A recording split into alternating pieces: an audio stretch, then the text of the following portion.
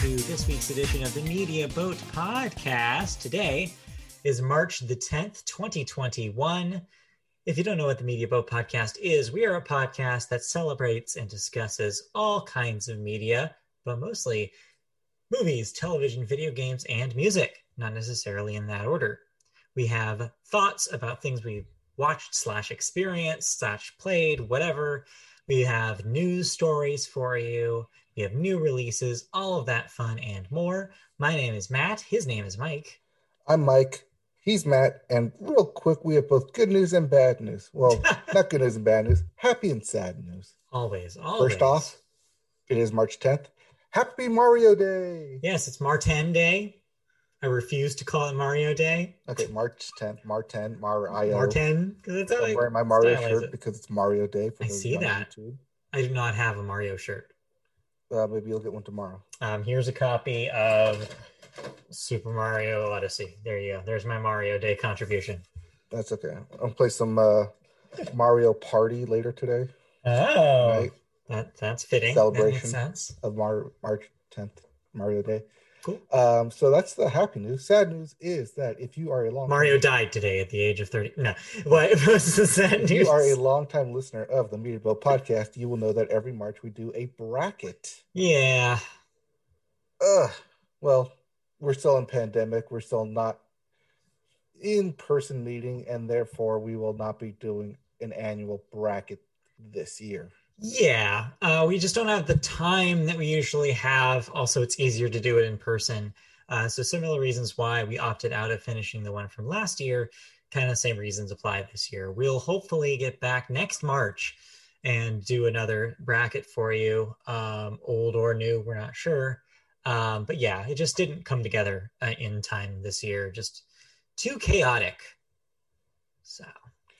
Yeah, also don't currently have the space or bandwidth to sit down and do 3 hours of podcasting. No. 6 hours of podcasting.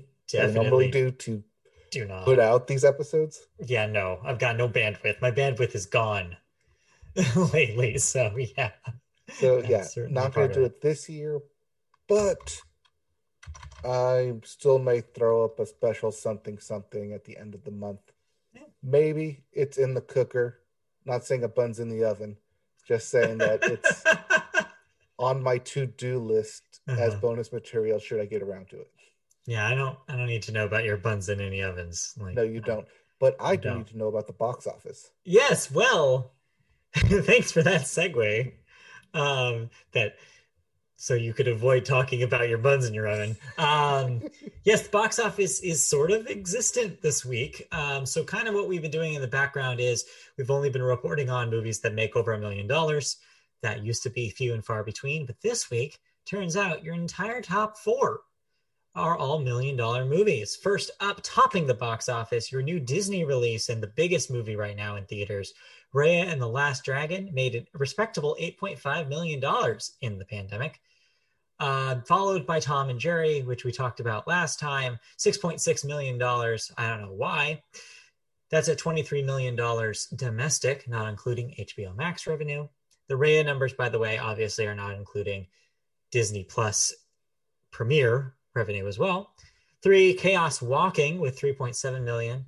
And 4, Boogie with $1.2 million. I don't know what Boogie is, but I sure like saying it. It's not that kind of boogie. It's a basketball movie. Wait. Okay. I don't understand how that's different, but okay. You can boogie on a basketball field. Basketball court. My brain. You know your sports ball. My brain is gone.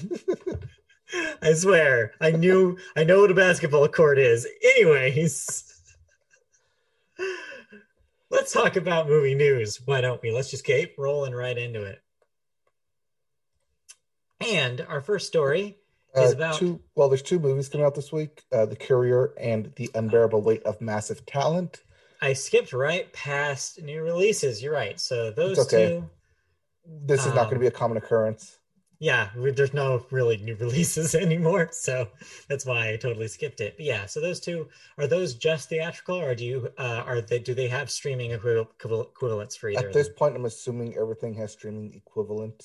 On demand. But you don't know which. Oh, you mean like a la carte, not a la carte, not streaming service. That's kind of what I'm asking. Like, we should talk about it if it's on a streaming service, but if it's just VOD, we don't need to bother with pointing that out. But what we do need to point out is these news stories. And the first thing, we have a story about Oscar favorite Nomadland director Chloe Zhao. You mean Golden Globe winner for director and film, Chloe Zhao? That's also true, fresh off of those awards. Well, there's been some controversy, at least from portions of the Globe, about the director. Apparently, she was quietly swept from the Chinese web on Friday, days after nationalist backlash erupted online over questions of her citizenship and a sentence she spoke to a U.S. magazine nearly a decade ago. Nomadland was granted approval for an April 23rd limited theatrical release via China's National Art House Alliance of Cinemas in February. While many in China cheered Zhou as an inspiration for becoming the first Asian woman ever to win the directing Golden Globe, thousands of others have taken to online blogging platforms since Monday, demanding to know her nationality, incensed by the thought that they would celebrate her achievement if she isn't really a Chinese national. A more troubling sign for the film's Chinese prospects came as China's key online ticketers, Maoyan and Tao Piao, I butchered that, I'm sorry, moved to remove the April 23rd release date from their listings. Nomadland will go directly to the recently launched Disney Plus offshoot Star when the film launches on April 30th in the UK. No word on movement of these Chinese distributors. So it is of note that Chloe Zhao was born in Beijing, China. Her parents and her moved to the US. She is a film director.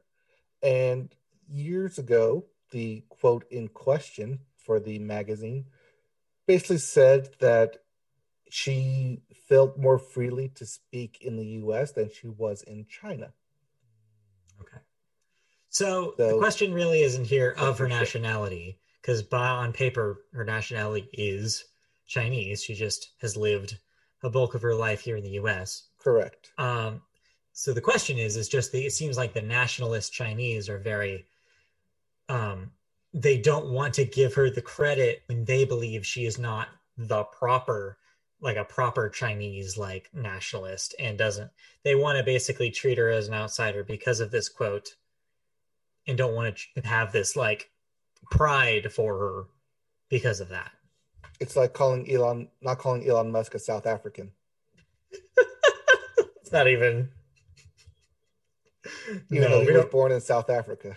Yeah, we don't have time for that. Anyway, so yeah, this sucks because obviously she's done a great job here. She's worthy of these awards, and it is a statement that she is of that nationality and making these films. Whether or not, there's a lot of things you can say about the nationalist movement in China, but they definitely seem like they're very quick to gatekeep who is and who isn't based on what they say are their actions. And it's controversial, and it's obviously there's only so much we can speak to it, but yeah, it's not right. It's a bad look.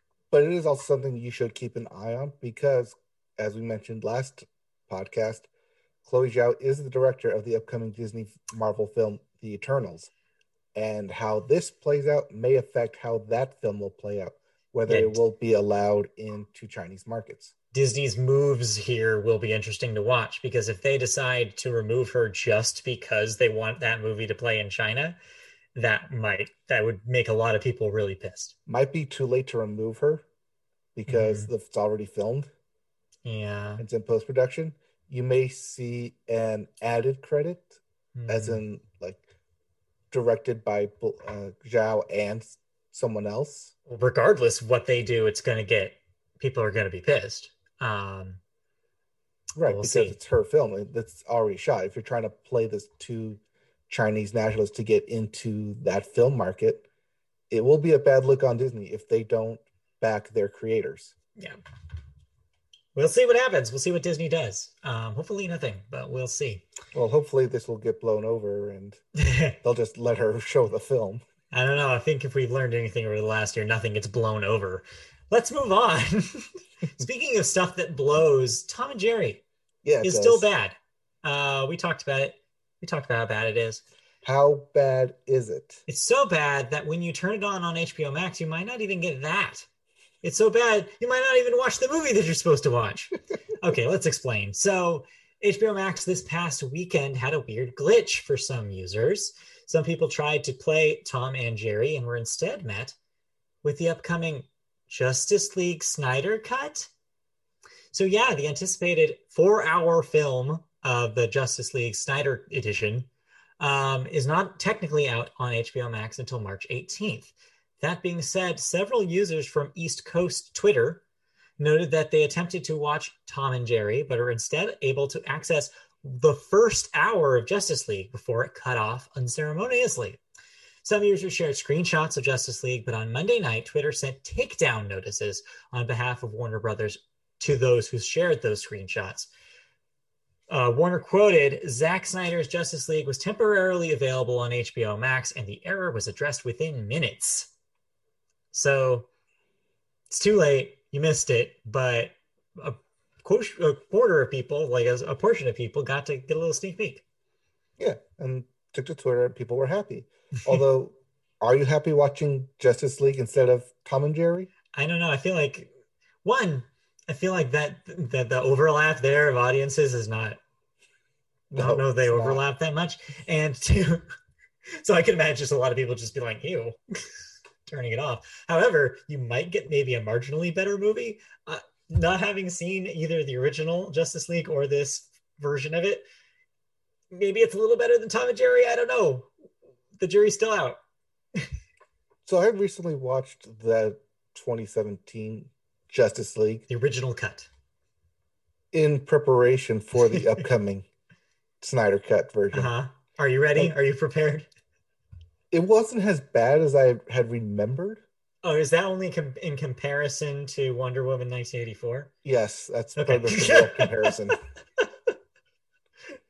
It wasn't as bad as I thought or I remembered. Maybe Batman v Superman was worse. Yeah. But it's still, I think, a fine superhero film. Definitely has its flaws in the third act. Yeah. So we'll see how much of that gets fixed. Probably none of it, because it's even longer and probably all over the place. So get ready. Not sure how Jared Leto's Joker will help in any of that. But hey, it's coming March 18th. I mean, I gave up on that thing as soon as that screenshot came out of Jared Leto's Joker saying we live in a society. So like, I'm out washing my hands of that one. Speaking of washing my hands of that one, actually not really speaking of that, but I needed a segue. It's time to move on to movie thoughts. Terrible segue. But hey, it's time to move on to movies that we watched this week. We didn't watch one. We didn't watch two. We watched 3 movies of, I'm guessing, varying quality. There's one that I know you're probably raring to talk about, and there's probably another one that you want to get rid of very, very quickly. The one I also have one that I want to wash my hands of, actually. There's the segue. So let's talk about those two first. Let's get them out of the way. I will go first real quick. So I didn't watch the big movie this week. So instead I was like, oh, well, I can sign up for the free trial for Paramount Plus and check that thing out. I did. And I was able to watch the, I guess, biggest movie release on that service right now, right? Like, what else is there? I mean, it is the movie that they kind of promoted to say, hey, if you want to watch this movie, you need to watch it on Paramount Plus, because that's all you're going to watch. Because it also was delayed from last year. It's been kind of in the cooker for a while here. So I'm speaking of SpongeBob SquarePants, Sponge on the Run, which is, I think, the 3rd SpongeBob film. So there's the classic one, and then Sponge Out of Water. Yeah, right? Because I don't remember. So I didn't see that second one. And it's almost like that I can't recall anything about it because I've never seen it. There were references to superheroes in that movie. Oh, you're right. Okay, that's what that one is. It was the superhero one. That's why I completely, yeah, for some reason it's left my brain. And watching this movie, apparently it's left everybody in this, like the cast and crew of this thing's brain too. Because this movie is weirdly like half a reboot of the original film and half a pitch for their new Paramount Plus exclusive spin-off series.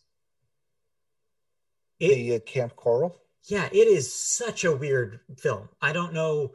It almost feels like it's two different movies sewn into each other. So, real quick, the first half of the movie is kind of hits some familiar beats if you've seen the 2004 SpongeBob movie. Like SpongeBob and Patrick have to go on a road trip, so there's a lot of the same kind of beats there. There is a plot later about a king, like King Neptune, not the same King Neptune, a different version. Also, the animation is different this time. They've opted for a CG interpretation of the 2D style of the television show. So, like, if you're just passing by, you might think it's 2D animation, but it's not. Everything is CG. There are brief moments of live action, not as much as in the original one, but like scattered throughout.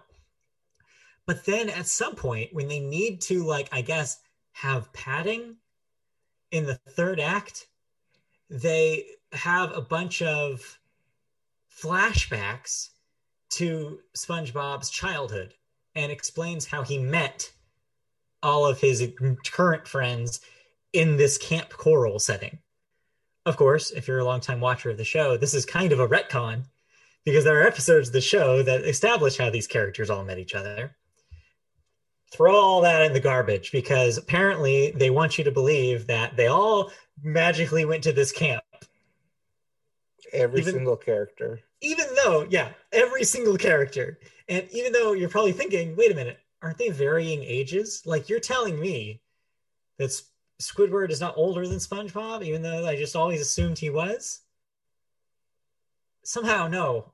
They're all the same age now. It's like, hey, remember when every show had a babies equivalent? Muppet Babies, etc. It's like that. Babies, yes. Rugrats different. Anyways, but like it's like that. And I'm like, why? What was this? It's not a very good movie. It's very lopsided. It has moments of like SpongeBob charm, but it's just overwhelmingly long and like I said, it hits too many of the same beats as the original movie that I kept thinking, why'd they bother making it so close to the first one? Especially when the second one existed. Nobody remembers anything about it. So yeah, it's just weird. Again, I'll say what I've been saying. I said about Tom and Jerry, which is if you need a family movie, skip this, watch Flora and Ulysses instead. This is only for really like the diehard of SpongeBob fans. And even they might be disappointed by the things that they retcon and the things that they kind of shoehorn into this thing. Real quick, I will also say that I watched the pilot for that Camp Coral spinoff. Nope. Also, don't bother with that thing. It's even like it's aimed towards kids younger than even the original series was. It's has maybe very fleeting like bits of SpongeBob humor, but really does not hit the mark. Is it because of the animation or the jokes? So the jokes I was talking about, but also I'm glad you mentioned that because I was just going to say also the animation looks terrible in that thing. The movie does a really good job of showing this Camp Coral setting. The television show looks like it's a Nick Jr. like budget like thing that came out of nowhere. I don't understand why they didn't spend more money on this thing. It looks really bad. It looks very mediocre. Is it like the difference between Jimmy Neutron the movie and Jimmy Neutron the TV show? Maybe worse. Maybe worse. Oh, maybe worse. It's like I said, if you watch any of the like the like anything aimed towards preschoolers on your Nick Juniors or your Disney Juniors, it's that level that they're operating on. And yeah, I was like, kids are going to see this and be like, and know immediately that this is not worth their time. So yeah, don't bother. That's bad. Don't bother. They did also just say last week that they greenlit another spinoff of SpongeBob about Patrick and his family. Maybe that'll be better. I don't know. It just seems like that. I don't want to be crass here, but as soon as Steven Hillenburg died, it seems like they're really taking advantage of that franchise in ways that they haven't before. That's the movie. I will say does have a touching dedication to him at the end. And the television and the Camp Coral show also has him as listed as creator and executive producer on the project. So he was involved with these things before his passing, but something tells me that there's a level of quality control that may be being skipped. Yeah, it's disappointing. As a fan of that original show, it's disappointing. I'll talk a little bit more about Paramount Plus in the television section. Won't go on very long with that, but there are some things that I want to say about it. But yeah, don't bother with the SpongeBob stuff. Okay. So it's it's a pass. I don't recommend it. Oh boy, if you didn't like that, let's talk about another pass. I'm ready. All right. So Raya and the Last Dragon. You're funny. No, talk about the other one first. But this is the one that was gonna talk about. No, I don't believe you. Talk about the one that the internet is taking a giant crap on. I want to know. I don't have Amazon, so I can't watch this, but I hear it is a trash fire. So,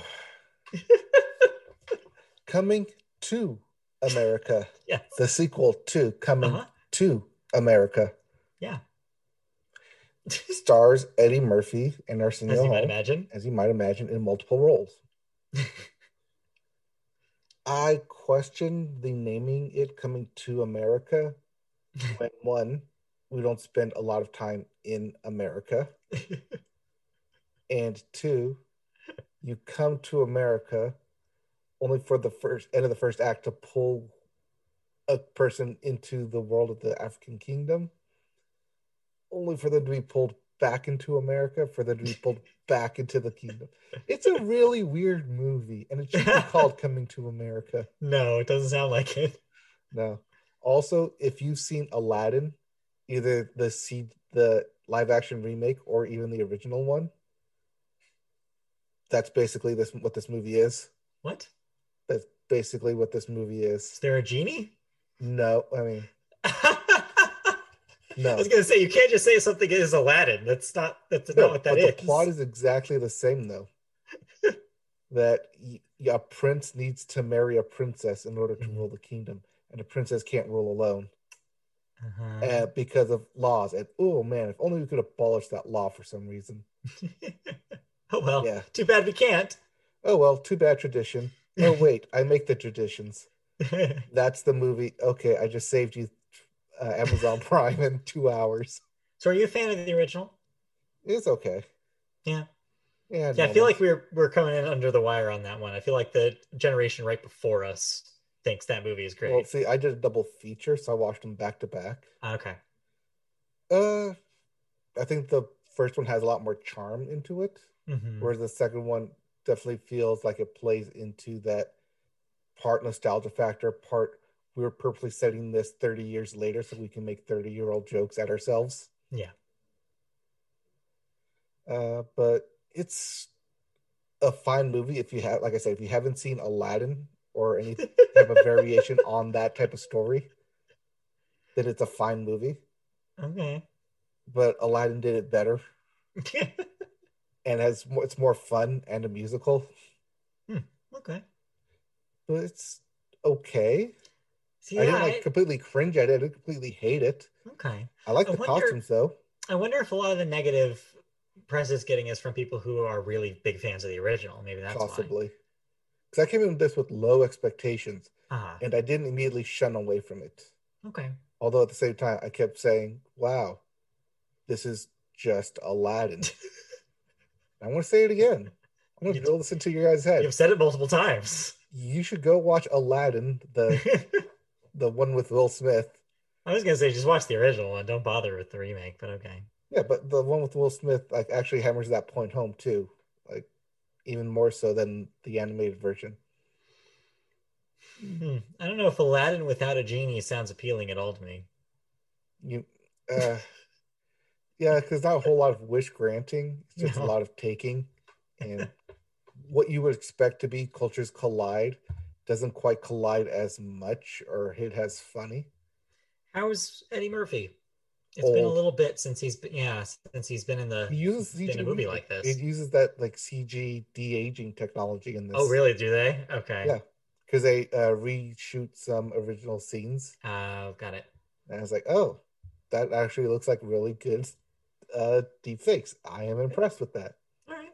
Which I think Eddie Murphy was on record saying he wouldn't do the movie um, unless it had that kind of technology in it. Oh, okay. And what movie was it? It was a recent movie that he saw with someone else that did the de-aging technology, and it's like, Mm. oh, we can do that now. Okay, maybe I am interested in revisiting some of my work. Wow, that's funny. Who knew? Oh, it was the Terminator one Okay. with Arnold Schwarzenegger. That makes sense. Genesis. Yeah. What was that? The last one? Yes, Dark Genesis. Fate. Wait. Yeah, which one of those was the last one? Dark Fate? No, so Genesis was the one with Emilia Clarke. So Dark Fate was the Dark most Fate recent was the one. last one. Oh, jeez. The last one I It was saw both of was them had a de-aged Arnold though. right.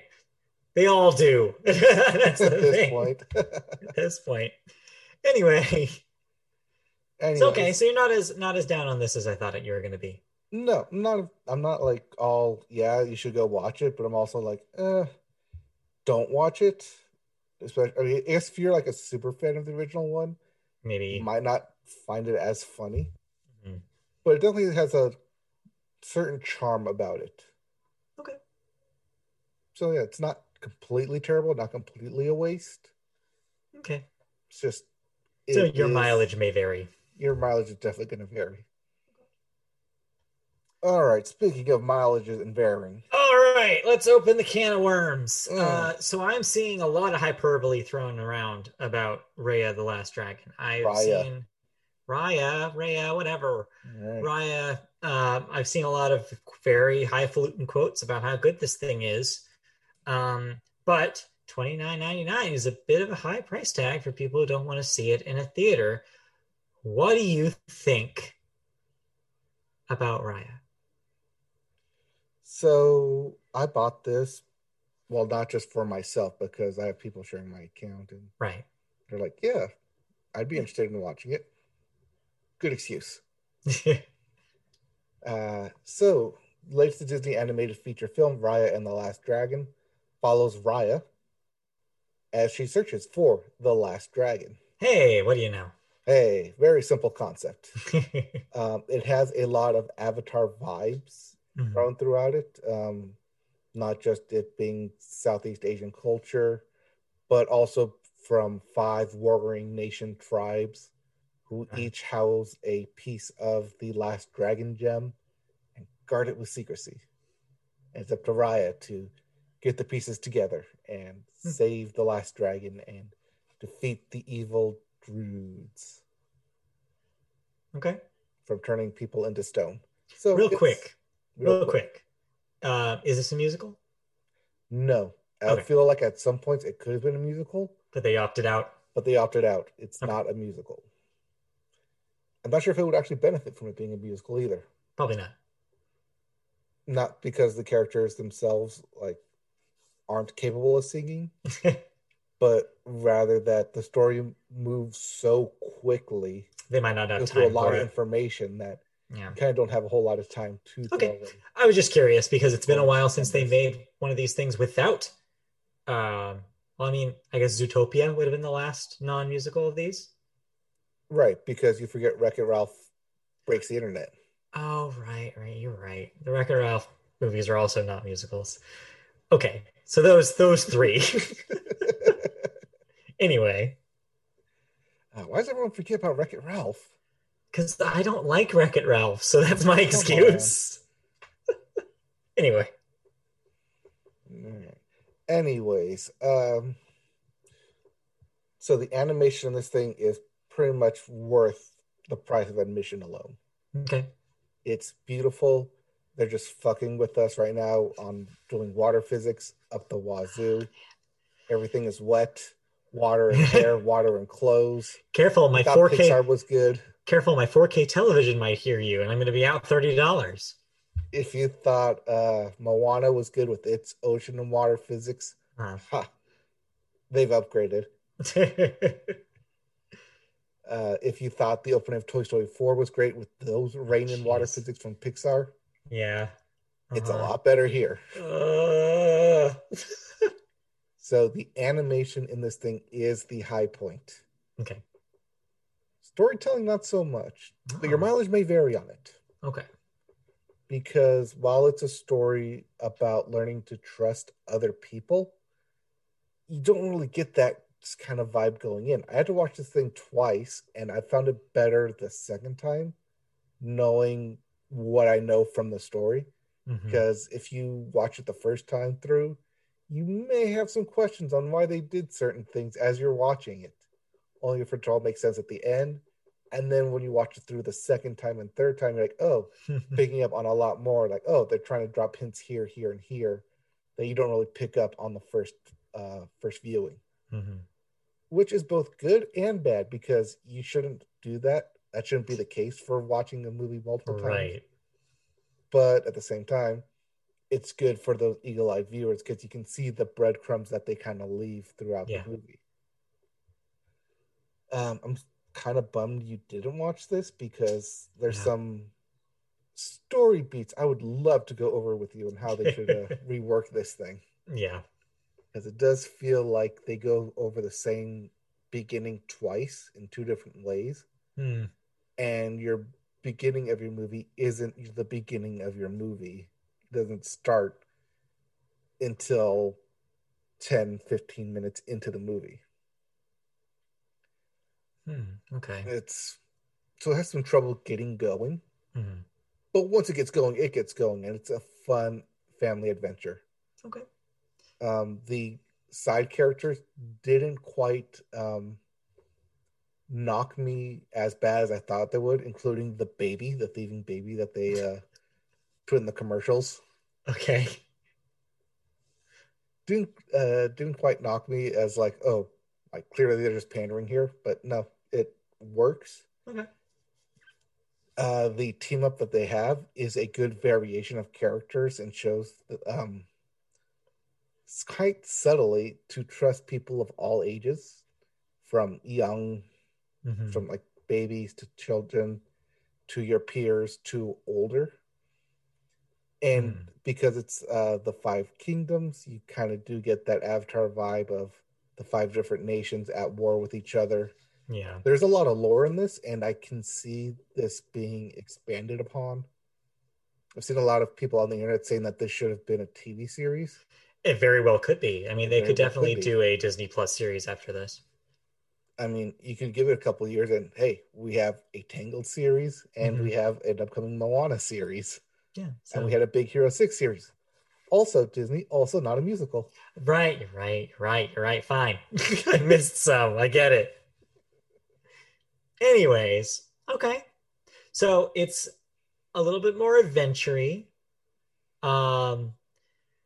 Sounds like it doesn't, like there's a lot of reference points to other media. It doesn't necessarily follow all the way through for you, but it does an okay job. It does a better job than most people are trying to give it credit for. It does the right amount of Disney magic and Disney storytelling to keep you invested. I'm saying you as an older person and not just you as a kid watching this, because I was quite invested watching it too. That's good.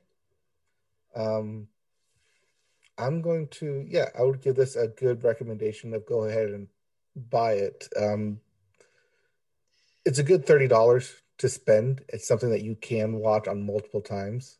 Especially as we've talked about before on this podcast, if you have a family of people, like it's a good like amount of money for a night of entertainment for multiple people.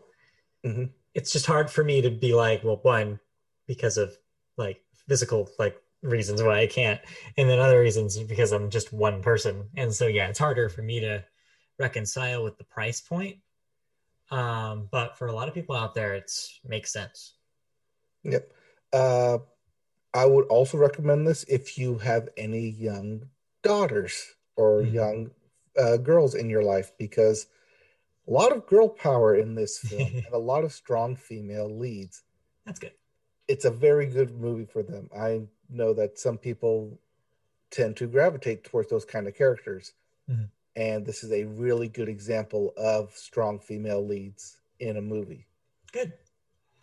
Speaking of which, I've heard some kind of scuttlebutt around the edges of the conversation of this movie, talking about its lead character potentially showing some signs of, if not same-sex relationship potential, or of some sort of thing with another character in this film. Not having seen it, I'm not really sure what that talk is about. But did you see any of that? There was friendship between girls. Okay. There's nothing outright stating otherwise. Because Disney wouldn't at this point. There's no like straight up romantic lead between them. It's more we're friends. We're trying to be friends. We're trying to trust each other. We need to trust each other. Okay. And this movie is built around trust rather than romance. Okay. I was curious because there's been that conversation going on about this movie. I'm sure people are shipping these characters together. I mean, yeah, of course. So, okay. Alrighty. Anything else you want to talk about movie-wise, or are we good to move on from the Did I talk about the animation? Yes, we did. Animation. No, I can't wait to see that on my television at some point. That's exciting. All right. That'll do it then for the movie section. Let's roll right into sports, which is how we start the television section. Sports Corner. And man, we have a lot of sports to talk about this week. Sports happened. First up, it's just the All-Star game. Yeah. No. First up, your All-Star weekend happened in the NBA. Team LeBron beat Team Durant 170 points to 150. Domantas Sabonis, Sabonis? You got that right, Sabonis. Okay. Wins the skill challenge. Steph Curry won the 3-point contest. And Fernie Simons won the slam dunk contest. It's Simmons. There's one M. How dare you? You can't type it like that and then say it's Simmons. It says Simons right there. All right. And media vote favorite Giannis scored 35 points on 16-16 to win the All-Star MVP. Giannis who? His last name. The Greek guy. You're not going to try it. Not even going to bother. That is the most makes without a miss over an entire All-Star game ever, with a minimum of 10 shots. The previous 16 record for 16. Yeah. Perfect shooting. The previous record was held by Hal Greer, who went 8-8 in 1968. What a coincidence. So, yeah, if you shoot a perfect game in the All-Star game, you're probably going to win the Kobe Bryant MVP award. You think? I would, yeah, I would probably assume that. So did you watch this All-Star business? I did, and I wondered how Kevin Durant allowed LeBron to be on a team with Steph Curry and Giannis Antetokounmpo. Yeah, I think your balance was a little off on there. Well, it's more like, who'd you pick first, second, and third then? Yeah, I heard from some people who are watching this that it was a very weird presentation this year, where like the slam dunk contest happened in the middle of the game. Oh yeah, well, this is all happening in one day. Yeah, the skills challenge and 3-point contest happened in the hour before the All-Star game happened, and then at halftime they did the slam dunk contest. That just seems like a lot, if you ask me. Yeah, but not all the same players are in the same event. Right. That's true, I guess. I mean, because it's supposed to be a 2-day event where you do the skills, the 3-point, and the slam dunk on day one, as well as the NBA induction. And then the All-Star game itself is isolated. Event. Yeah.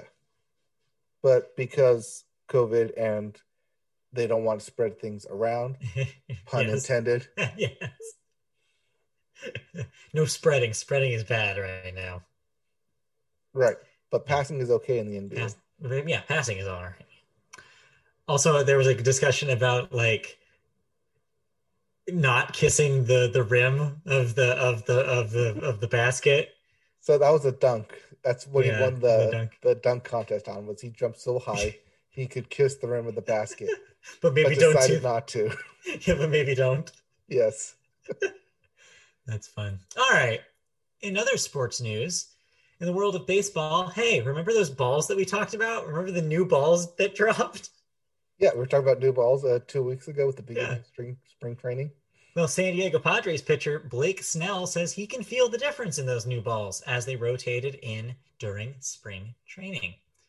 So it's not automatic. It wasn't automatically here are the new balls. You have to use these balls. It's use the balls that you have until you run out.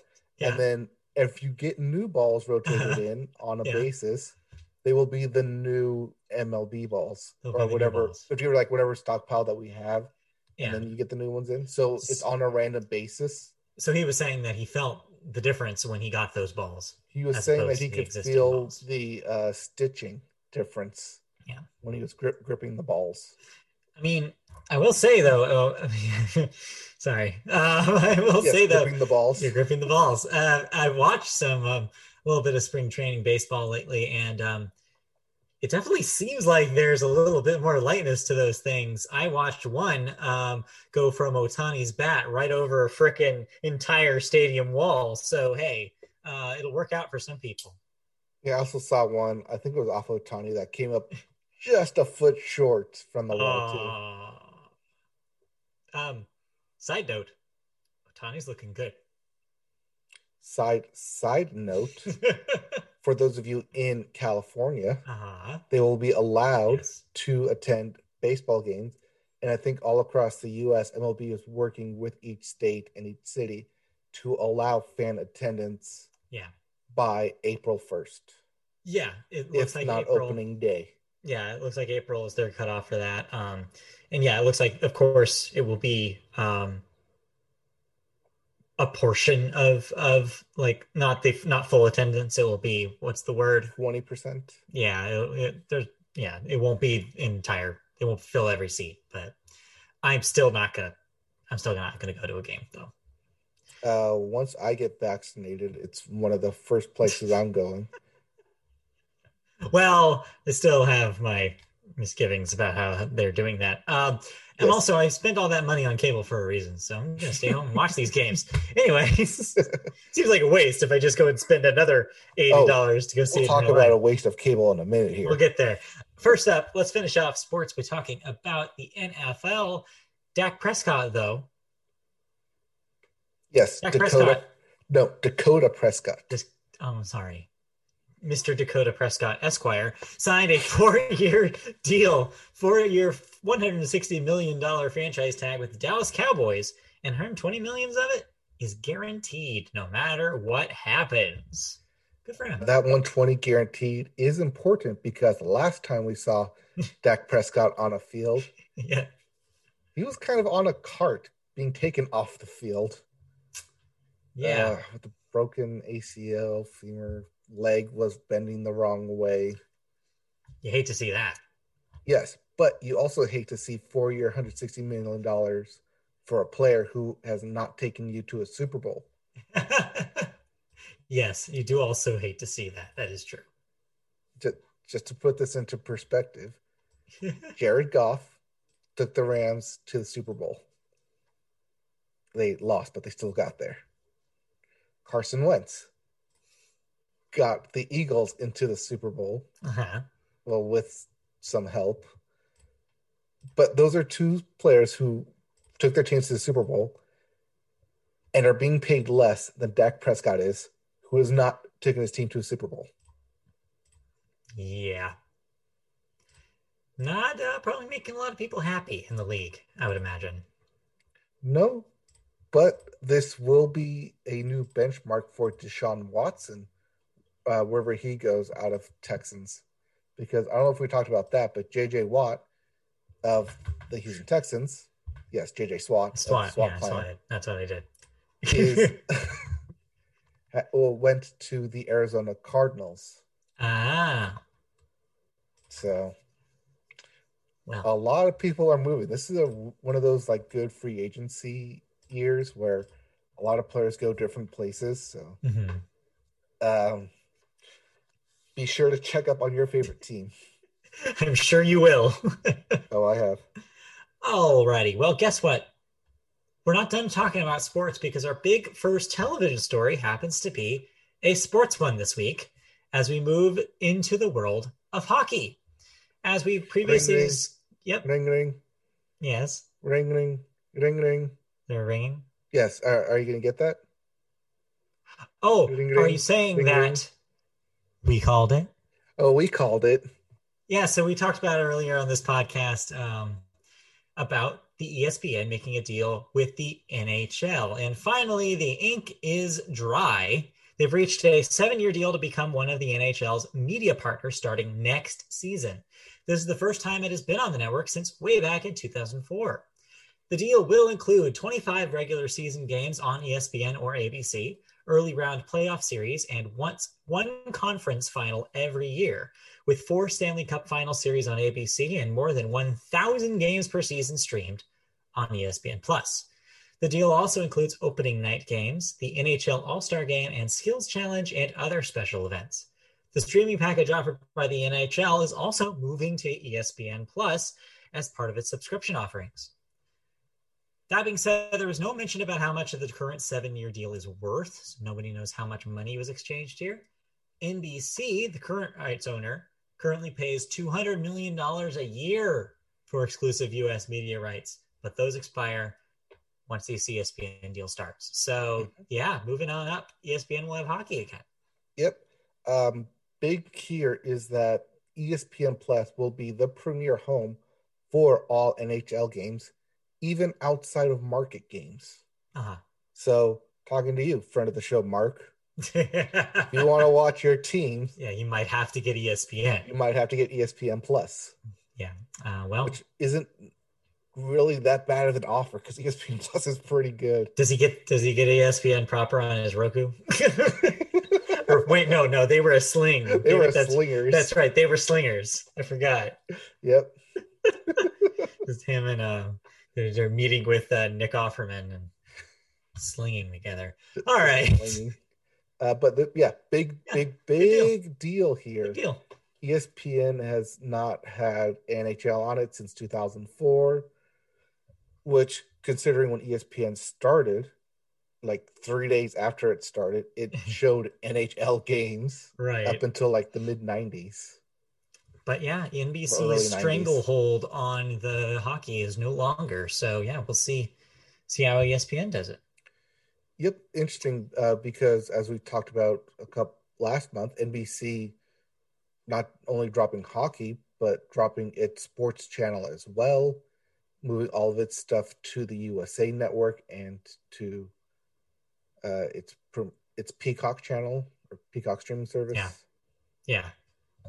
Because it made the deal with WWE, which showed all Peacock stuff, which you can get the upcoming WWE Fastlane fight on Sunday on Peacock. That is the plug for it. Let's move on. We're not sponsored. Stop shilling for them. No, but if I can create a pseudo sponsorship voice sounding, we can get sponsorship. Like, just do that.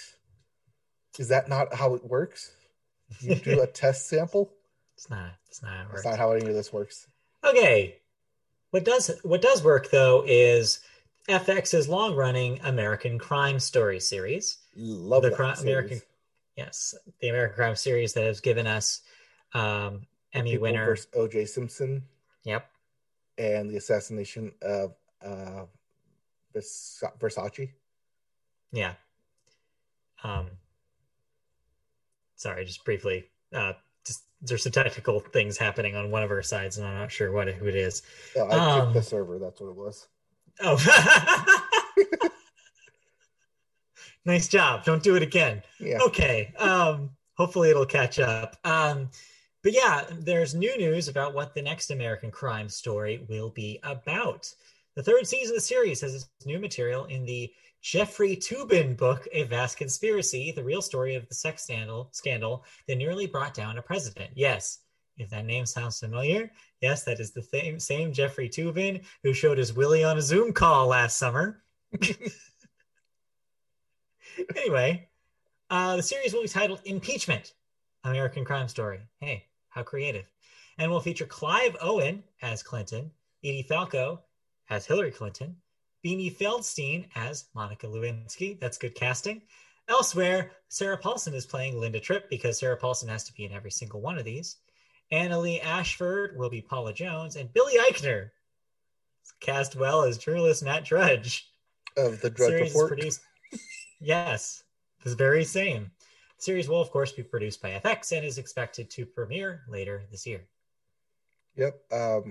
Love the series. It's great casting. I can't wait to see what happens, how they tell the story, because the first story, The Trial of O.J. Simpson, was a singular narrative told front to back.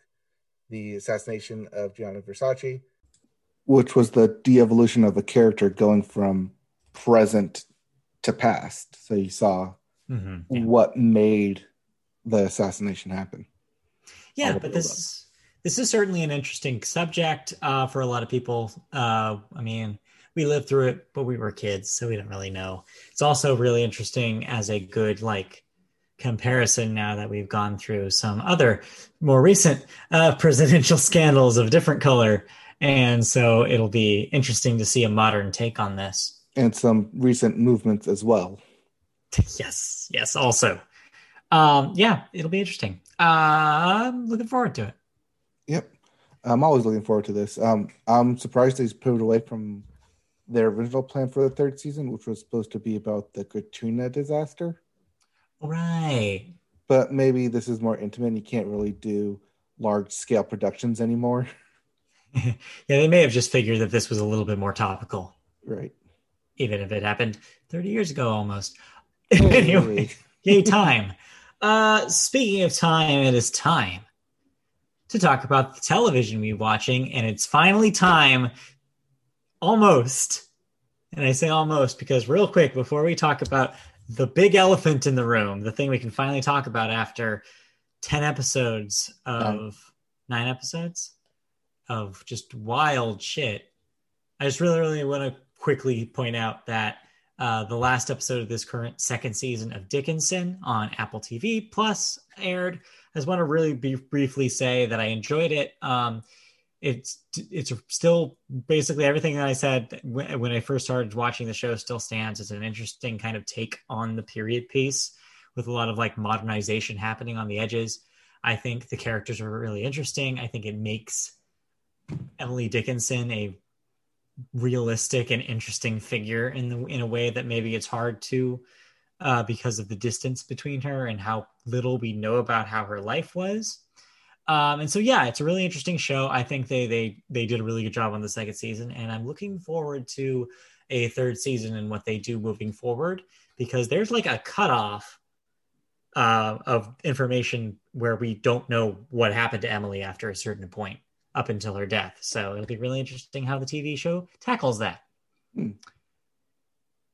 But now, with that out of the way, we must talk about WandaVision. WandaVision. WandaVision. Pick your favorite of the theme songs. I mean, you have a lot to choose from. Oh, the newlywed couple came to town. Anyway. So, wow, I don't even know where to begin with this. There's a lot to talk about when you talk about WandaVision, but I guess the first question, did you like it? Yes, next question. What'd you like about it? Oh, where to start? I mean, yeah, it's a good question. Where do you start? Because I know. This series doesn't even start at the beginning. Okay, first off, should we just go on to spoilers here? I think that yes, in order to talk about this show, I think we do need to spoil it a little bit. So I'm going to wave the giant spoiler tag right here. If you do not want spoilers for WandaVision, fast forward. What do you want to give us? 10 minutes? Yeah.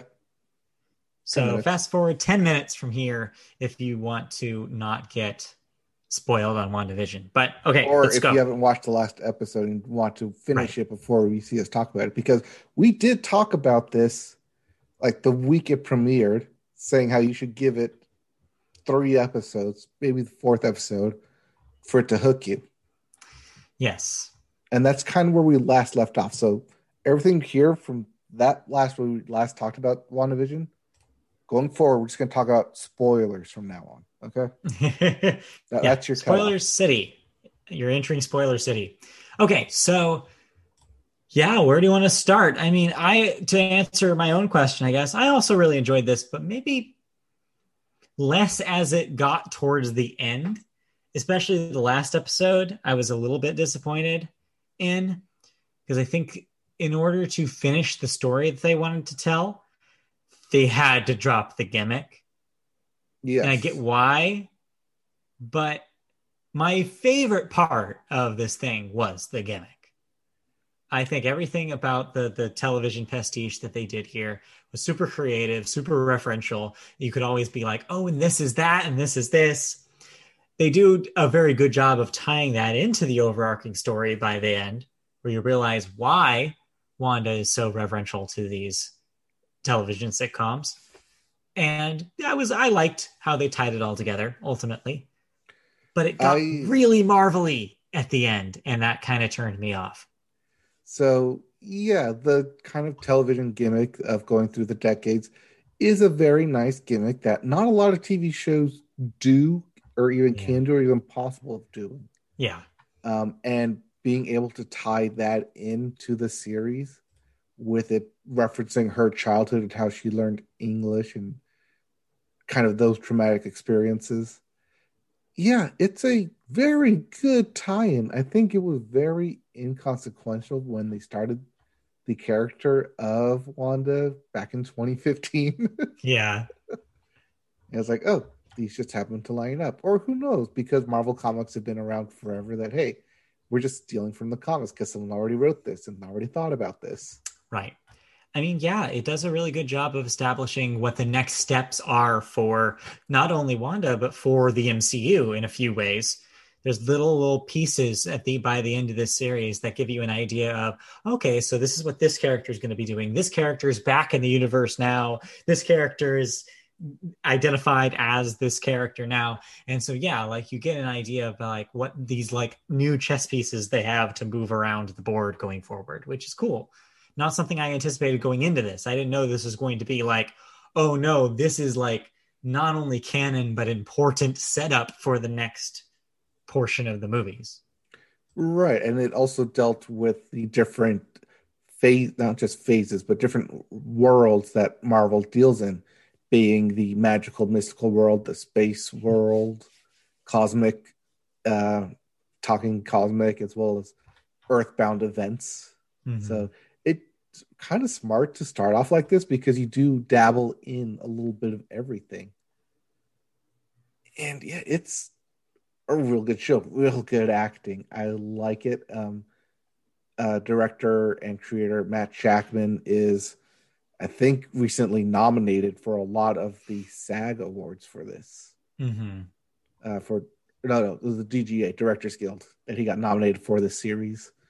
And well deserved too, because there's a lot of classic TV tropes, not just from a film and TV standpoint of being historians and kind of like that, but how dedicated and faithful it was to those kind of time periods and the techniques that they used for it.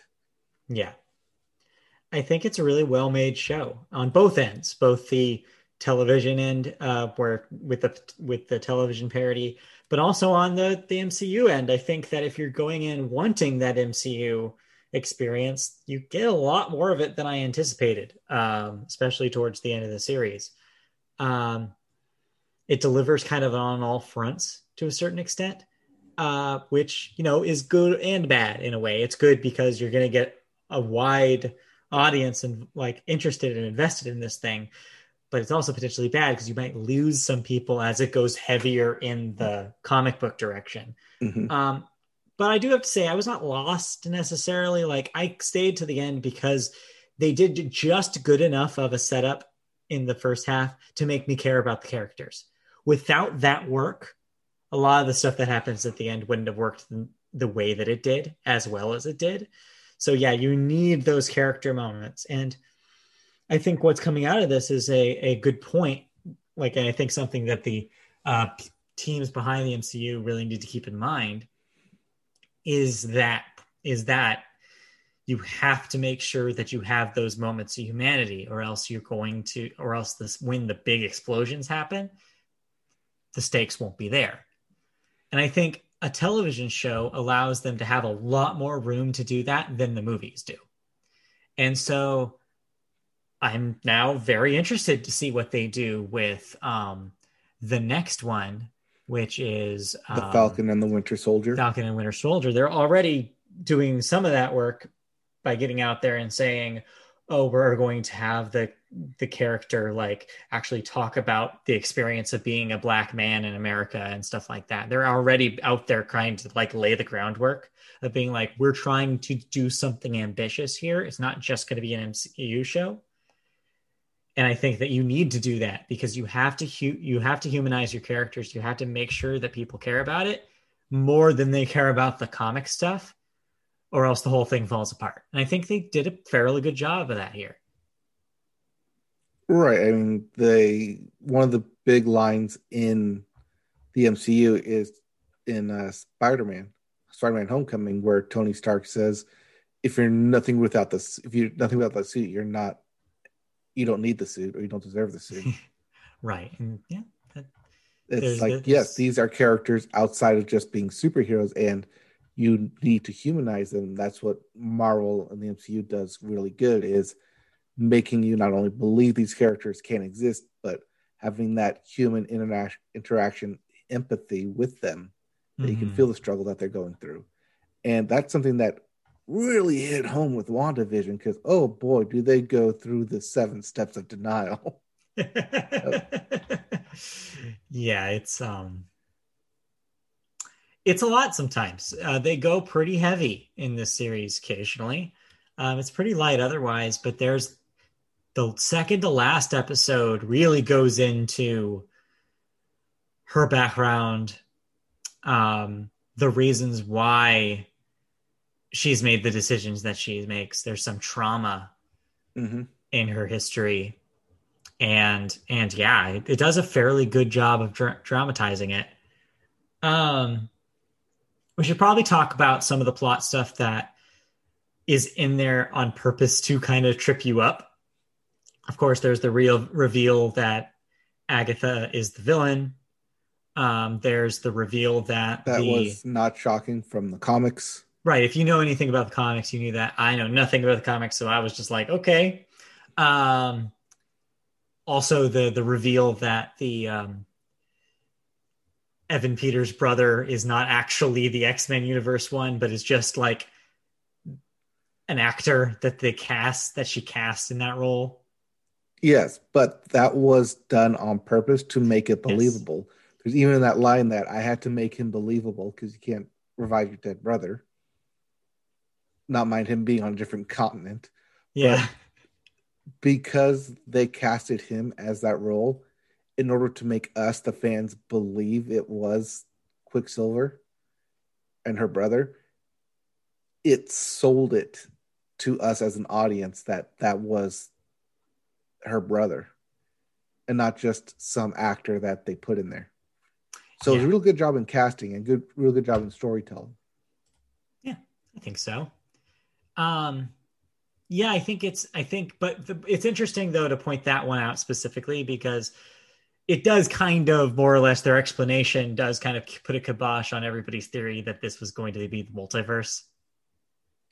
Which could put a kibosh on the Spider-Man Far From Home, that was going to be the multiverse, which is going to put a kibosh on Doctor Strange and the Multiverse of Madness, which is going to be a kibosh on the upcoming Spider-Man No Way Home, which deals with 3 different Spider-Men, potentially, according to casting news. I just want to point that out because I think a lot of people were kind of crossing their fingers that this was going to be the first kind of leap into that world. And no, the show ended up fainting and basically like, no, that's not what we're doing here. So a lot of fans, I'm guilty of being in this crowd as well, yes, are riding the hype train of when the multiverse gets introduced into the MCU.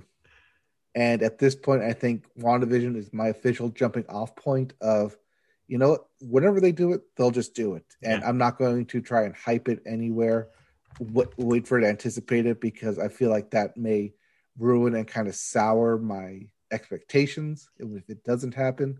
So I'm jumping off that train and be like, okay, they're just going to do it and they're going to tell us when they're ready. Same thing with the mutants. They're going to tell us when they're ready. I think that's an important lesson for a lot of people in fandoms to learn, is that you can't rush these things, because the more you speculate, the more you're going to disappoint yourself when the thing does not bring you that. And yeah, I think that's happening a lot. I think there's like an underlying quotient of fans here that are disappointed by WandaVision because of that, because they invested too much hope in some of these smaller corners of this world. I think it was on Twitter I saw that a lot of people put stock in storytelling that they're not telling, in the story that they're not telling. It's true. And that's, pay attention to the story they're telling and you'll enjoy the story they're telling, not put your wishing and hoping into it and what you want it to happen. They're telling a story for a reason. This was Wanda's and Vision's story. So listen to that story and stop trying to put your own interjections of fandom into it. Yeah. Okay. Last bit of spoiler territory. I don't know if it's spoiler territory.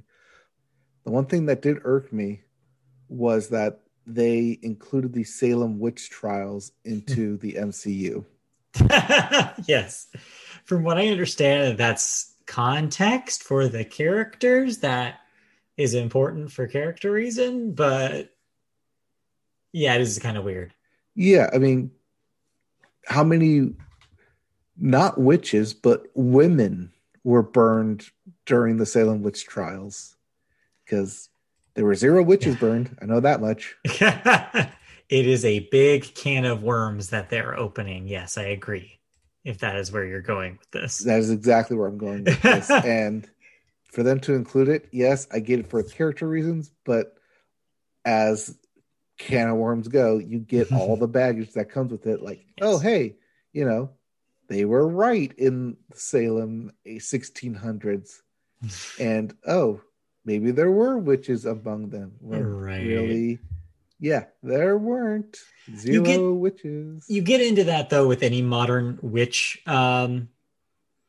stories, though, because as soon as you connect it to any of the actual real life events, and you also have real witches, you're kind of opening that. So it's not the first time that something like this has done it. Maybe on as big of a scale as this, maybe it's worrisome potentially. But it goes to show you that it didn't even occur to me that was a potential complication. But you're right. So it'll be interesting to see if they actually continue going down that road. Somebody I saw was commenting that this could be something that they tie into the Doctor Strange film. Wanda Maximoff will show up in Doctor Strange. That has been confirmed. Yeah. Which is why a lot of people were speculating that Doctor Strange would show up in this. Could happen. Nope, that didn't happen. I mean, that ship has sailed. But it could have some sort of connection to the next Doctor Strange film. Yep. We'll see. Yep. Well, geez. Anything else you want to talk about with WandaVision, or did we kind of hit it? Kind of hit everything. Give it a watch. I'm trying to go through it now in like a binge series. It's good. See how it goes from front to back instead of waiting week to week. I think where I'm at with it right now is that I think it's good. It does really interesting things, and it's interesting throughout, but I'm not quite ready to be like, oh, this thing is amazing. I'm hesitant because I don't think it quite nailed the landing for me, but it is a fascinating piece of television, and it is Marvel taking risks with their property, which is only good, and I only want them to do more. So, yes, that is one thing I would like to bring up. I liked that they didn't do Man Saves Woman in this.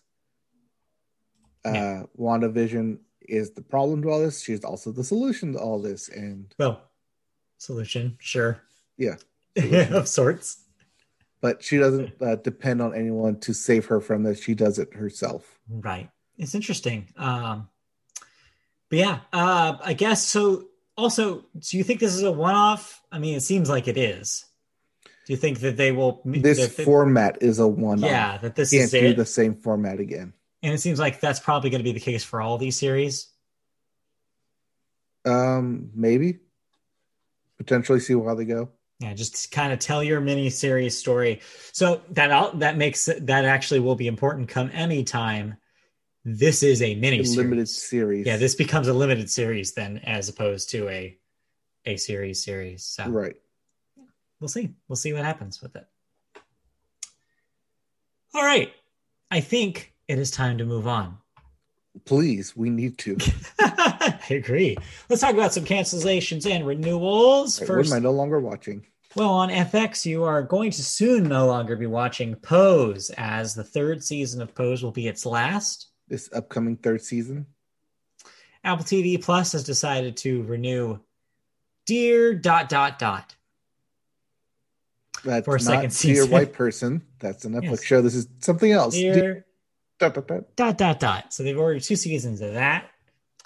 USA is bringing end to Queen of the South after 5 seasons. This upcoming 5th season will be its finale. CBS is renewing The Equalizer for a 2nd season. You call it that. Netflix is done with Special after 2 seasons. Its 2nd will be its last. Yep, the upcoming 2nd will be its last. Then we have a couple of deaths. No major ones, thankfully, this week, but just a couple to talk about here.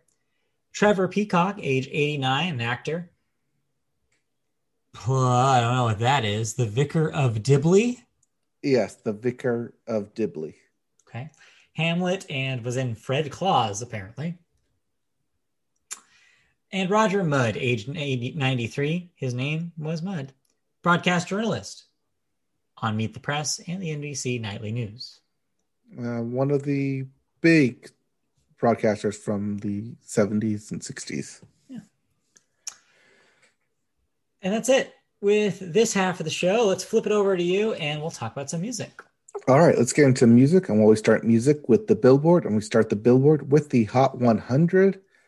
First up, still your number one song, Driver's License by Olivia Rodrigo. It will not drive away.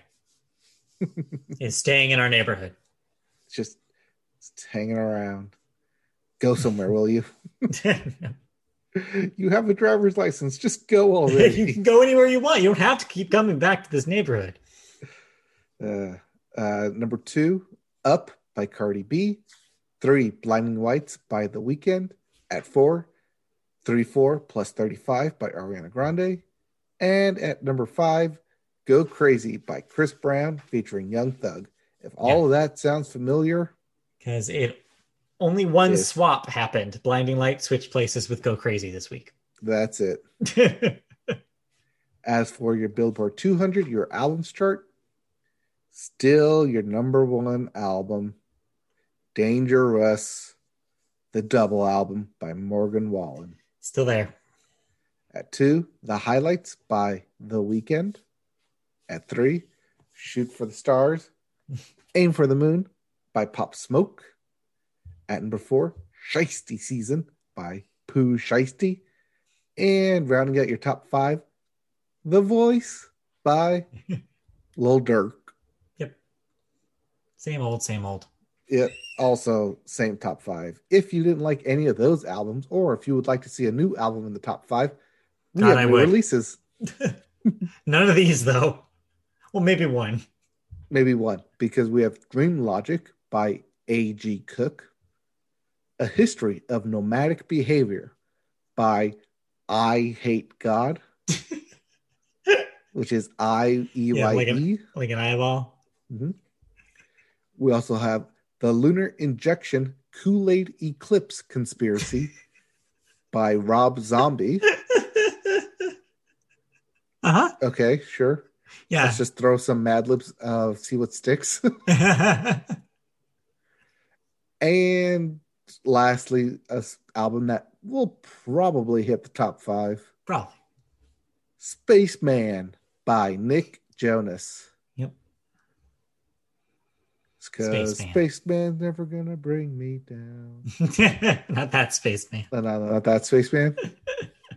No. It's all in your mind. It's not Spaceman either. Mr. Spaceman. Dr. Spaceman. Dr. Spaceman. No, Dr. Spaceman is his father. Right. Okay. All right, let's get into some music news, shall we? Let's. And first up, someone's in some hot water. Bubble. As Winston Marshall. You know, everyone knows Winston Marshall. Do I? Yeah, he's the banjo player for Mumford & Sons. Ah, one of the Mumford & Sons who is not a Mumford. So does that make him a son? He's part of the son. Well, the son is taking some time away from the group following social media backlash regarding a tweet in which he praised right-wing writer Andy Ngo. In the since-deleted tweet posted over the weekend, Marshall, who is British, that's important, congratulated Andy Ngo on publishing his most recent book, Unmasked, which looks at... We did the same hand movement. Sorry. Anyway. Which looks at Antifa's radical plan to destroy democracy. The damn Antifa. Right. I'm sorry. Let me rephrase that. Anti-fascists' radical plan to destroy democracy. I know. So radical. Finally, the time has finally the time has come. This is the tweet. This is the tweet. The tweet read, "Finally had the time to read your important book. You're a brave man." In a statement posted to his Twitter account on Tuesday night, Marshall apologized for the tweet and announced that he'll be taking a leave of absence from the band to, quote, examine my blind spots.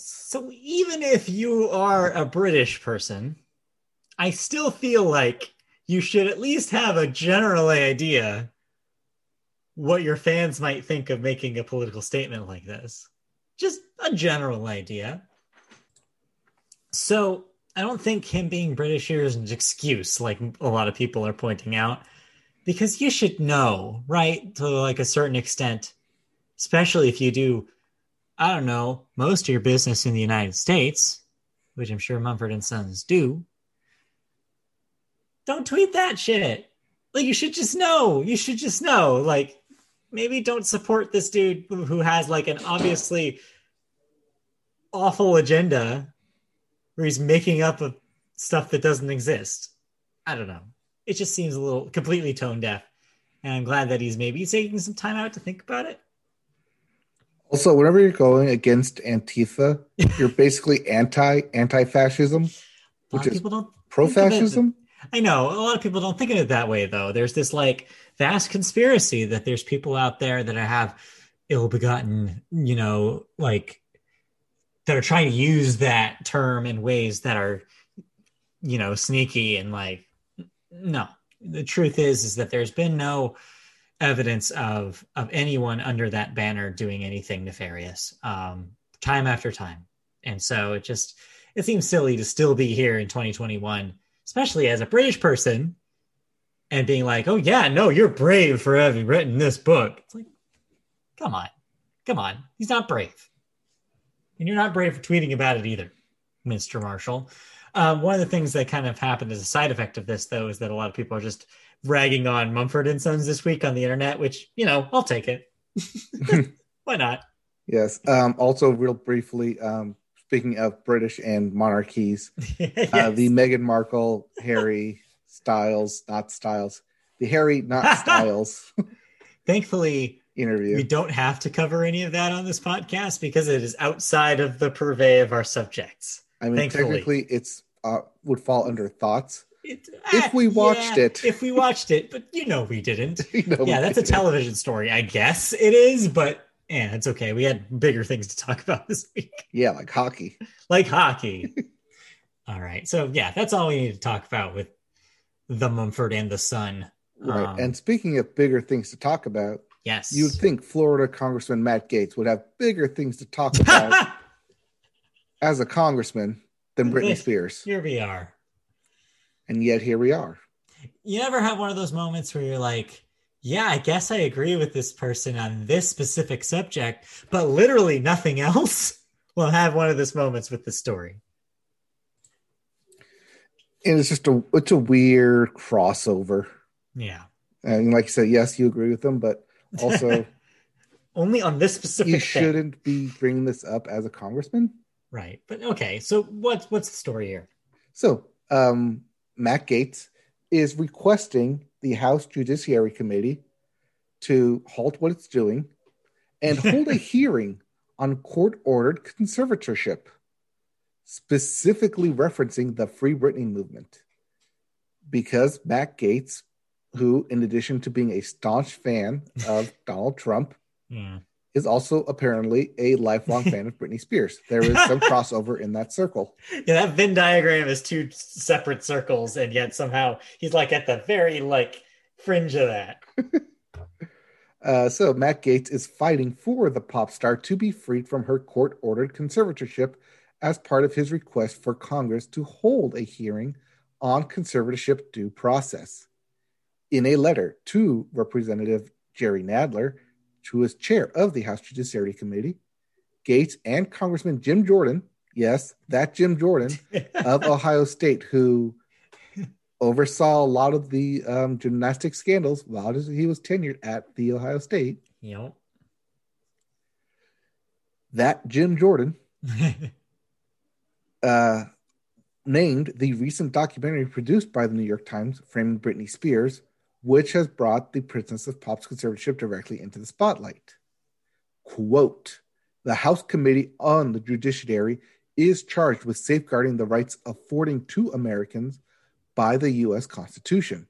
These rights include having the free will to guide one's own affairs and the legal autonomy over one's own finances. When situations suggest the unjust deprivation of those rights by the government, we have an obligation to conduct oversight and explore potential remedies, the letter states. So, yes, that sounds right up to a point, though. I think you're right that, it's maybe not a great time to do this. But this is the ball, this taking the ball that was left over after that documentary, right? The documentary leaves it kind of open about hey, litigation could change this. This is an opportunity now to put in the court's hands and be hey, there are ways where we could reconsider what a conservatorship looks like. This is that, but you're right. Is this the time to do it? Are these the people we want doing it? Is this a best use of resources? Yeah, there's a lot of questions to ask. I'm no politician. Yeah. But don't you start too. I already have somebody in my life telling me that that's a thing I should pursue. And I have no plans on doing that. But so I can't really speak. I'm just leaving the door open for you. Yeah, I can't speak anything about it. What I can say is it's very rare that I agree with the Republican, but here he's got a point. Yes, and this conservatorship for Britney Spears has been going on for literal years. Yeah, decades plus? A decade plus? Yeah, a decade plus. Yeah, since 2007, 2008. Yeah, almost a decade and a half at this point. So yeah, it's about time something be done with it. I think the documentary makes a good claim of that this is not just a Britney Spears problem. This is a conservatorship problem, and that we need to look at that from a legal standpoint. So yes, this needs to happen, but I don't know if this is the way. But we'll have to wait for the Netflix documentary to come out to get a full view of it. Look at the real story then. All right, let's get into some thoughts here, shall we? Let's get into a thought. You listened to something. I listened to something. So I did not invest in cryptocurrency. Oh, you didn't get the non-fungible token version of this? No, but I did listen to the new Kings of Leon album. How fungible was it? Did you funge all over it? Did you get your mitts on it? Kind of. A lot of bass in this. Yeah, basically. Yeah. So the new Kings of Leon album, When You See Yourself. Okay. Whenever I look in a mirror. Whenever I do a Zoom call. Once a week. Yeah, once a week. I only see myself once a week. No other times. It's why it looks so much like this. Yeah. So yeah, a lot of heavy in the bass. First off, you a Kings of Leon fan, generally speaking, or are you just kind of casual? Back in high school, around college, like that one record that had the hits. Yeah. Circa 2009. Sex on Fire or whatever that album was 2010. Called. That was 2010, right? Yeah. So yeah, they are a part of my past, and I like them. And if I was younger and this album came out back then, yeah, I would probably like this album. Yeah. They've had a lot of fond memories on this, listening to this thing. It's like, oh yeah, I liked Kings of Leon back then. Kind of don't like them now. But I did at one point, and this kind of reminded me of that. It was like a good nostalgia walk. Right. So yeah, I kind of like the album of When You See Yourself. It's like, yeah, you see myself listening to this back then. So why do you think that you don't like it anymore? What are they doing now that doesn't really float your boat?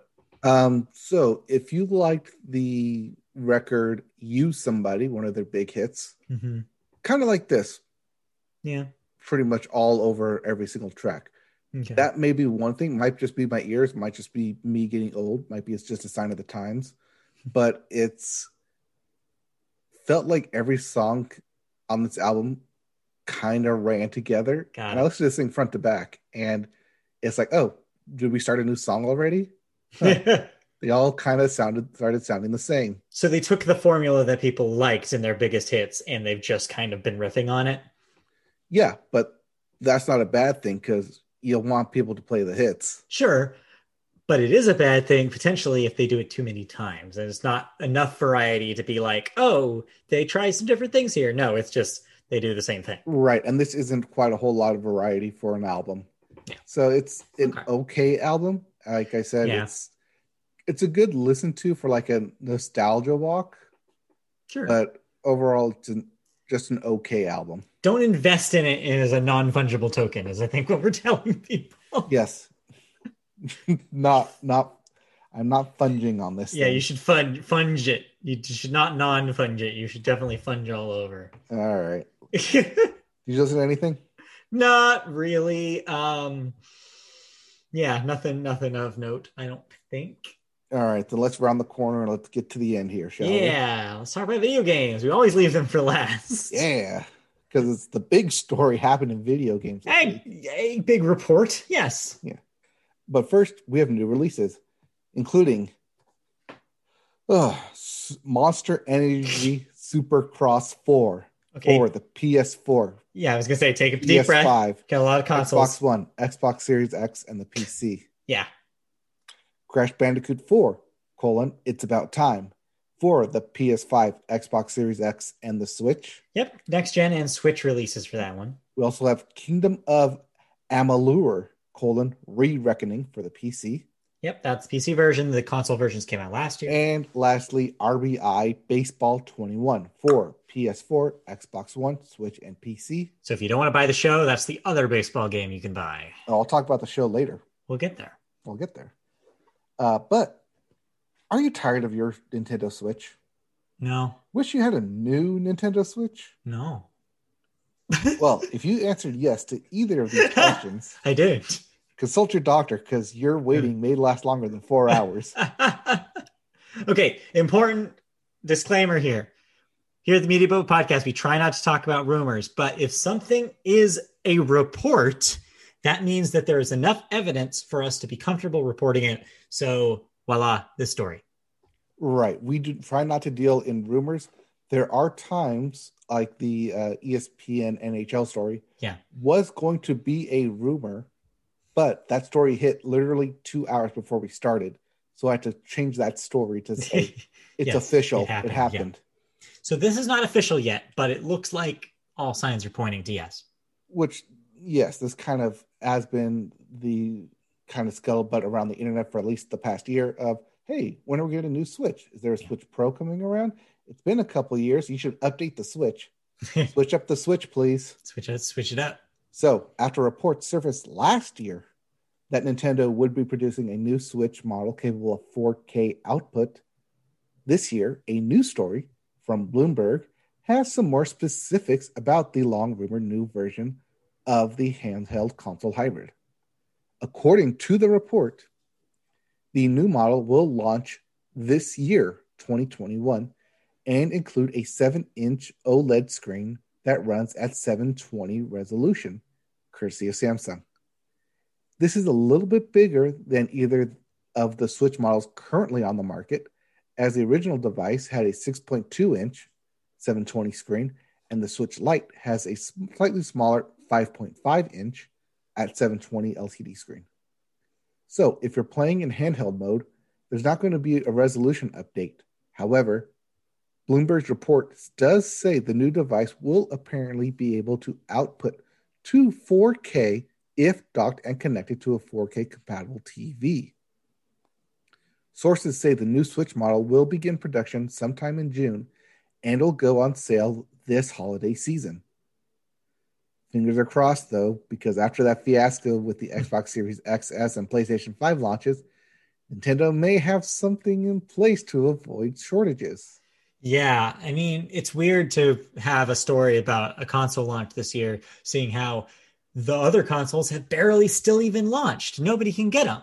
And so it's wild for Nintendo when they do eventually have to announce this. It'll be wild for them to be like, hey, we got one too. Good luck getting this. It's like, hey, you got that 4K? Check out this. You play Mario on 4K now. So yeah, but the other side of this is that there is an argument for a new Switch. I was being a little silly. Yes, I'm not personally in market for a new Switch. I barely touch my Switch at all. It's kind of sad, but like I play it every once in a while, have a good time with it, but it's not something I constantly am playing. But recent games and recent footage of unreleased games have suggested that the innards of the current Switch are not where they need to be for modern games. A lot of people's reaction to that Pokemon Legends Arceus game was that it had a terrible looking frame rate. Sure, that game is in development. We don't know if that's how it's going to look like when it comes out. But considering that Sword and Shield also had frame rate issues on the Switch, it's not a good sign. Now, you got your Switch early on. Fairly early on. I got mine as the new Nintendo Switch. The Lite. Updated battery. Right. Around the time that they launched the Lite, yeah. Right. So, I don't think we're in the market for a 4K upgrade. Yeah. But if you've been holding out for a specific 4K upgrade for the Switch, you may be in luck this holiday season, assuming you're not using your 4K TV for the Xbox Series X or the PS5. Of course, that's assuming you could get your hands on those consoles. Important note, though, is if you're thinking that this is going to be this magical like leap in technology to get to parity with the other two consoles, think again. This is Nintendo. This is a half step. This is going to be somewhere. I think people are saying this. Think more along the lines of PS4 Pro. This is also a half step because it's only outputting while docked. Yes. It's not going to output in a handheld mode. So that's an interesting And every point. game that comes out for the Switch has to run from the Lite. Yeah. From the Switch Lite. So that's your base that every game has to run on. And it only goes up from there. So that's an interesting point, too, because I think what you're going to see is you're going to see a similar situation to when they launched the new Nintendo 3DS, which was also a beefier set of chips inside the same thing. All the games also, well, most of the games had to also run on a base 3DS. And so what you saw is games running really badly on original 3DS models, but running decently on the newer one.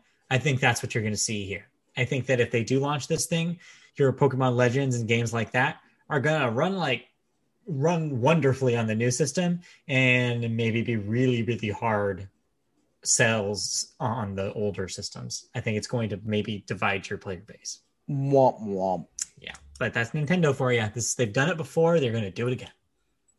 All right. Well, if you're going to want a new console, you're going to want some money to buy it. Of course, you can also just buy a studio because it's official. Our second story is Microsoft and Bethesda deal of $7.5 billion effectively closed. Yeah, it's done. They had all the like different like European and American security exchange people look at it. They said it's all good to go. So this is inked. The deal is done. Yep. So, but that means that Bethesda and all of its studios are now part of the Xbox Game Studios. Which, yeah, we said this thing was happening. They announced it was happening, but now that it's gone through everything, all the T's are dotted and the I's are crossed. Everything is good. It's all in writing now.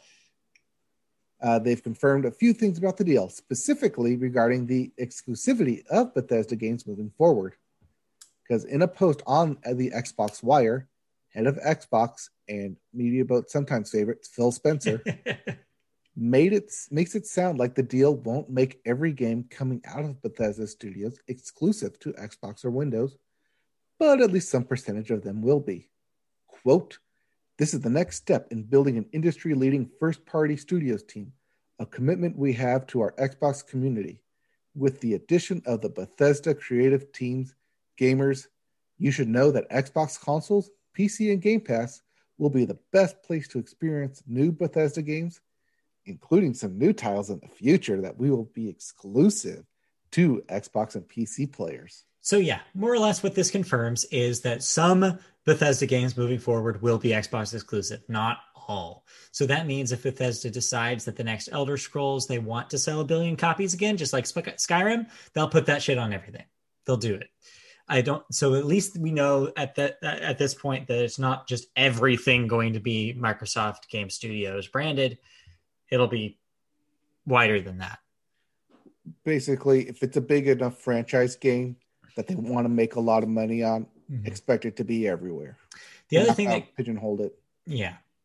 The other thing that got confirmed in this, that's not in this news story, is that Game Pass, there will be in the coming weeks, Bethesda games coming to Game Pass more than the ones that are already there. So look forward to more Game Pass games in the Bethesda universe of titles. So that's exciting.